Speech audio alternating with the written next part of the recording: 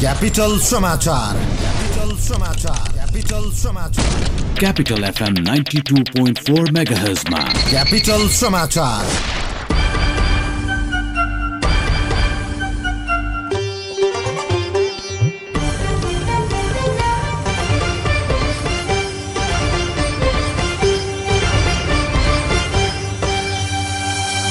नमस्कार। बिहान 9 बजेको क्यापिटल समाचारमा स्वागत छ। उपस्थित छु म हिम विक्रम। सुरुमा मुख्य समाचार। प्रतिनिधि सभाबाट पारित राष्ट्रिय चिकित्सा शिक्षा विधेयक राष्ट्रिय सभामा पेश हुँदै विधेयक सच्याउन माग गर्दै कांग्रेसद्वारा आन्दोलनको घोषणा। चिनिया कम्पनी साङ्घाई कन्स्ट्रक्सनले निर्माण गरेको कोटेश्वर कलङ्की सडक आज हस्तान्तरण गरिँदै 8 लेनको सडकमा 5 अर्ब लगानी। आफ्ना राजनैतिक नेतामाथि आँच आउने गतिविधि गरे भेनेजुएलाले कडा मूल्य चुकाउनु पर्ने अमेरिकाको चेतावनी, तत्काल निर्वाचन घोषणा गर्न माग। र युएईसँग नेपालले आज तेस्रो तथा निर्णायक एक दिवसीय खेल खेल्दै इतिहास कोर्न नेपाललाई अवसर। ए राम, बिहानै सामान बोकेर कता? दिदी भेनालाई जापानमा सामान पठाउनु पर्ने राम्रो प्राइभेट कुरियर खोज्न हिँड्या नि। ल, गोसवारा हुलाक छँदैछ त, अरू किन खोज्नु? जाऊ न सुन्धारामा। हो र, त्यहाँबाट पनि भरपर्दो तरिकाले विदेशमा सामान पठाउन सकिन्छ। किन नसकिनु? गोसवारा हुलाकबाट स्वदेश र विदेश जहाँ पनि सामान पठाउन मिल्छ। अझ EMS मार्फत विश्वका 39 देशमा त ग्यारेन्टी साथ सामान पठाउन मिल्छ। आहा, तर यसरी गोसवारा हुलाकबाट सामान पठाउँदा केही समस्या आयो भने नि? आउँदैन।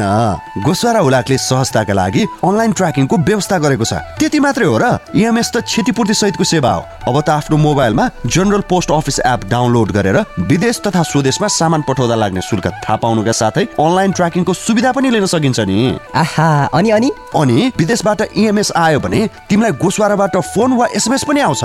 ए, यति भए किन खोज्ने महँगो प्राइभेट कुरियर? लागे म गोसवारातिर। हजुर, भरपर्दो र सहज हुलाक सेवा मार्फत चिठी वा सामान स्वदेश तथा विदेशमा पठाउन गोसवारा हुलाक कार्यालय सुन्धारामा सम्पर्क राख्नुहोस्। थप जानकारीका लागि www.gpo.gov.np, फोन नम्बर 01 42 58 393।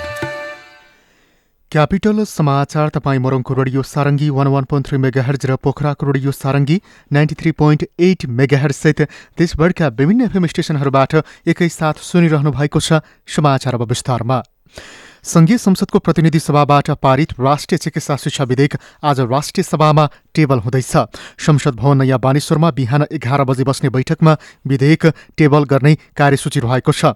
प्रतिनिधि सभाबाट सन्देशसहित प्राप्त विधेयकलाई राष्ट्रिय सभाका सचिव राजेन्द्र फुयालले टेबल गर्ने कार्यसूची रहेको संघीय संसद सचिवालयले जनाएको छ।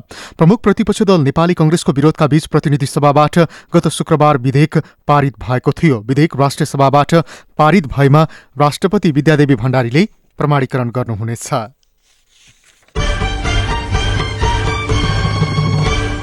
अनसनरत डाक्टर गोविन्द केसीको जीवन रक्षाको माग गर्दै चिकित्सक आजदेखि सामूहिक अनसन बस्ने भएका छन्। चिकित्सकले त्रिविशेषण अस्पतालमा दैनिक बिहान 10 बजेदेखि बेलुका 5 बजेसम्म अनसन बस्ने बताएका छन्। केसीको माग पूरा गराउन सरकारलाई दबाव दिने उद्देश्यले अनसन सुरु गर्न लागि नेपाल चिकित्सक संघका सचिव डाक्टर लोचन कार्कीले क्यापिटल समाचारलाई जानकारी दिनुभएको छ। सरकारले डाक्टर केसीको माग पूरा नगरेसम्म अनसन जारी राख्ने कार्कीले बताउनु भएको छ। संघले सरकारले डाक्टर केसीको जीवन रक्षाका लागि आवश्यक कदम अगाडि नबढाए थप सशक्त आन्दोलनको कार्यक्रम गर्ने चेतावनी दिएको छ। यसअघि केसीसँग भएका सम्झौता विपरीत आएको चिकित्सा शिक्षा विधेयक माफियाको चङ्गोलमा फँसेको उनीहरूको आरोप छ। चिकित्सा क्षेत्रमा व्यापारीकरण गर्न नपाइने भन्दै राष्ट्रिय सभा बैठक मार्फत सच्याउन समेत माग गरिएको छ।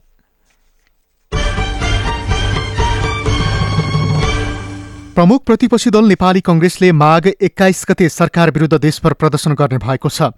हिजो बसेको कांग्रेस केन्द्रीय कार्य समितिको बैठकले देशका सबै जिल्लामा सरकार विरुद्ध प्रदर्शन गर्ने निर्णय गरेको हो।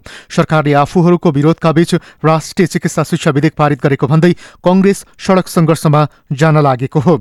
सरकारले पूर्व सभापतिद्वय गिरिजा प्रसाद कोइराला र सुशील कोइरालाको नाममा स्थापना गरिएका 2वटा अस्पताल खारेज गर्ने प्रयास गरेको कांग्रेसको आरोप छ। पार्टी जिल्ला कार्य समितिको नेतृत्वमा सबै जिल्लामा एकसाथ सरकार विरुद्ध प्रदर्शन गर्ने निर्णय गरिएको पार्टीका प्रवक्ता विश्वप्रकाश शर्माले जानकारी दिनुभएको छ। बैठकले निर्मला पन्तको हत्यारालाई पत्ता लगाउन नसकेको प्रमुख प्रतिपक्षी दलको नेताहरूको अनुपस्थितिमा संवैधानिक परिषदको बैठक बोलाएर निर्णय गरेको लगायतका विषयप्रति पनि कांग्रेसले सङ्घर्ष गर्ने जनाएको छ। कांग्रेसले अनसनरत डाक्टर गोविन्द केसीको जीवन रक्षाका लागि तत्काल पहल गर्न सरकारलाई आग्रह गरेको छ। देशकै नमुना सडकका रूपमा हेरिएको चक्रपथको कोटेश्वर कलङ्की सडक चीनले आज हस्तान्तरण गर्दैछ। कुमलटार स्थित प्रकृति संरक्षण कोषको भवनमा आयोजित कार्यक्रममा चिनिया कम्पनी साङ्घाई कन्स्ट्रक्सन ग्रुपले नेपाल सरकारलाई सडक हस्तान्तरण गर्ने कार्यक्रम रहेको छ। कम्पनीले 5 वर्ष लगाएर 8 लेनको सडक निर्माण सम्पन्न गरेको छ। 27 किलोमिटर चक्रपथमध्ये साङ्घाई कम्पनीले 10.39 किलोमिटर सडक विस्तारको जिम्मेवारी लिएको थियो। चिनिया ठेकेदार कम्पनीले चिनिया अनुदानको झण्डै 5 अर्ब रुपैयाँ लगानीमा सडक निर्माण गरेको हो। कार्यक्रम दिउँसो 1 बजेका लागि तय भएको छ। नेपाल राष्ट्र बैंकले 2 अर्ब रुपैयाँ बराबरको ट्रेजरी बिल बिक्री गर्ने भएको छ। बैंकले पछिल्लो समय लगातार ट्रेजरी बिल बिक्री गर्दै आएकोमा आज पुनः ट्रेजरी बिल बिक्री गर्न लागेको हो।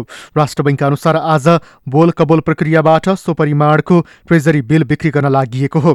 बैंकले 91 दिने अवधिका लागि बिल बिक्री गर्न लागेको जनाएको छ। यसैगरी बैंकले 5 अर्ब 50 करोड रुपैयाँ बराबरको ट्रेजरी बिल बिक्री गरेको थियो।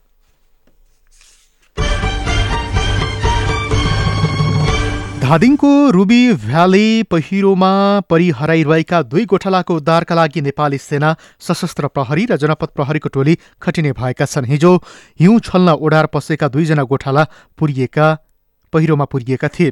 हिउँ छल्न 250 भेडा बाख्रासहित ओडारमा बसेका 45 वर्षीय नोर्बु तामाङ र 18 वर्षीय धनबहादुर तामाङको आज उद्धार गर्न नेपाली सेना र प्रहरीको टोली खटिने भएको छ। हिजो घटनास्थल पुगेर सदरमुकाम फर्केपछि प्रदेशसभा सांसद जगत सिंखडाले पहिरोभित्र हराइरहेकाहरू जीवितै हुन सक्ने बताउनु भएको थियो।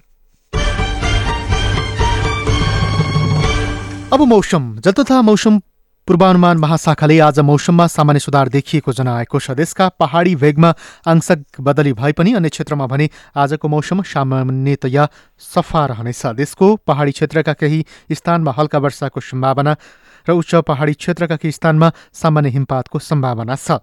महाशाखाका अनुसार काठमाडौँ उपत्यकाको आजको अधिकतम तापक्रम 18 डिग्री सेल्सियससम्म रहेको छ। न्यूनतम तापक्रम 4.1 डिग्री सेल्सियस रहेको छ। सूर्योदय बिहान 6:52 भएको थियो भने सूर्यास्त भरे साँझ 5:40 हुनेछ।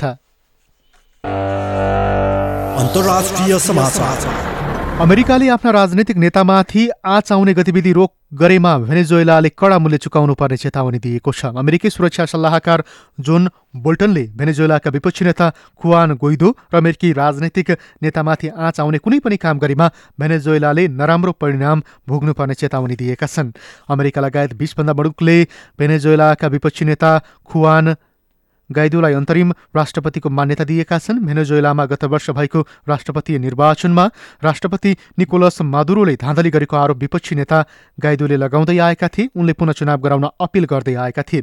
त्यसयता भेनेजुएलामा आन्दोलन चर्किँदै आएको छ। यसैबीच केही युरोपेली मुलुकले भेनेजुएलामा तत्काल निर्वाचन घोषणा गर्न माग समेत गरेका छन्। खेल समाचार। संयुक्त अरब इमिरेट्स युएई भ्रमणमा रहेको नेपालले घरेलु टोलीसँग अन्तिम तथा तेस्रो 1 दिवसीय खेल खेल्दैछ। घरेलु टोलीसँग 3 खेलको 1 दिवसीय र T20 सिरिजका लागि युएई भ्रमणमा रहेको नेपालले आज अन्तिम 1 दिवसीय खेल खेल्न लागेको हो। दुबई स्थित आइसिसी क्रिकेट एकाडेमीमा नेपाल र युएई बीचको खेल नेपाली समयअनुसार बिहान 11:15 बजे सुरु हुनेछ। दुवै टोली सिरिज जित्ने लक्ष्यसहित मैदान उत्रनेछन्। अन्तर्राष्ट्रिय क्रिकेट परिषद आइसिसीबाट 1 दिवसीय अन्तर्राष्ट्रिय मान्यता पाएपछि दोस्रो 1 दिवसीय सिरिज खेलिरहेको नेपाललाई पहिलो 1 दिवसीय सिरिज जित्ने अवसर रहेको छ। अन्तिम तथा तेस्रो 1 दिवसीय जित निकाल्न सफल भए नेपालले ऐतिहासिक सफलता हात पार्नेछ।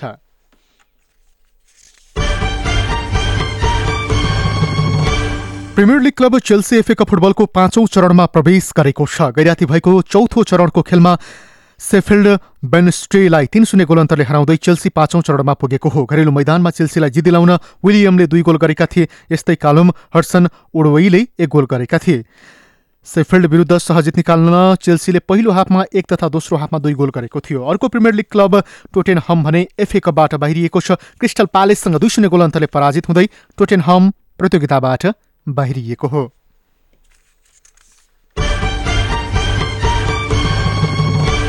र इटालियन सूर्य फुटबलमा लिग लिडर युभेन्टसले सङ्घर्षपूर्ण जित निकालेको छ। गैराती भएको खेलमा युभेन्टसले लाजियोलाई 2-1 गोल अन्तरले हराएको हो।